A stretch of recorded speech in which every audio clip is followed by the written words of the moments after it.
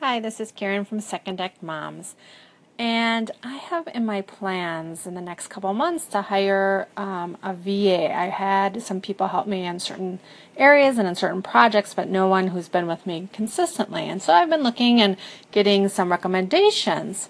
And I have to tell you, it's been really hard because a lot of it's through Facebook groups. And when I click over to the person who was tagged or who talked about themselves, and it goes to their Facebook profile page, their personal page, there's no link to their business there. So I have no way to know what exactly they do, what their website is. And so here all these people are saying, oh, this person's really great, and they put their name, and I click on it, and there's nothing there in the about.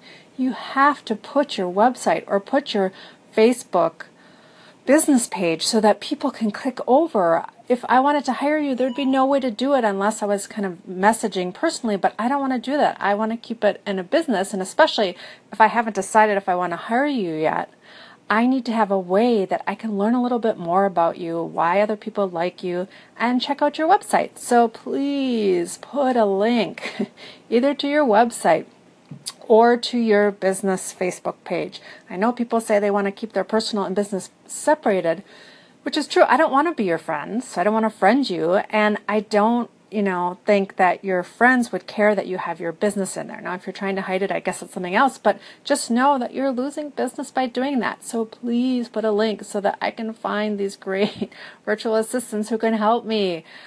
So that's my tip for today. Put a link in your Facebook personal profile. Thanks.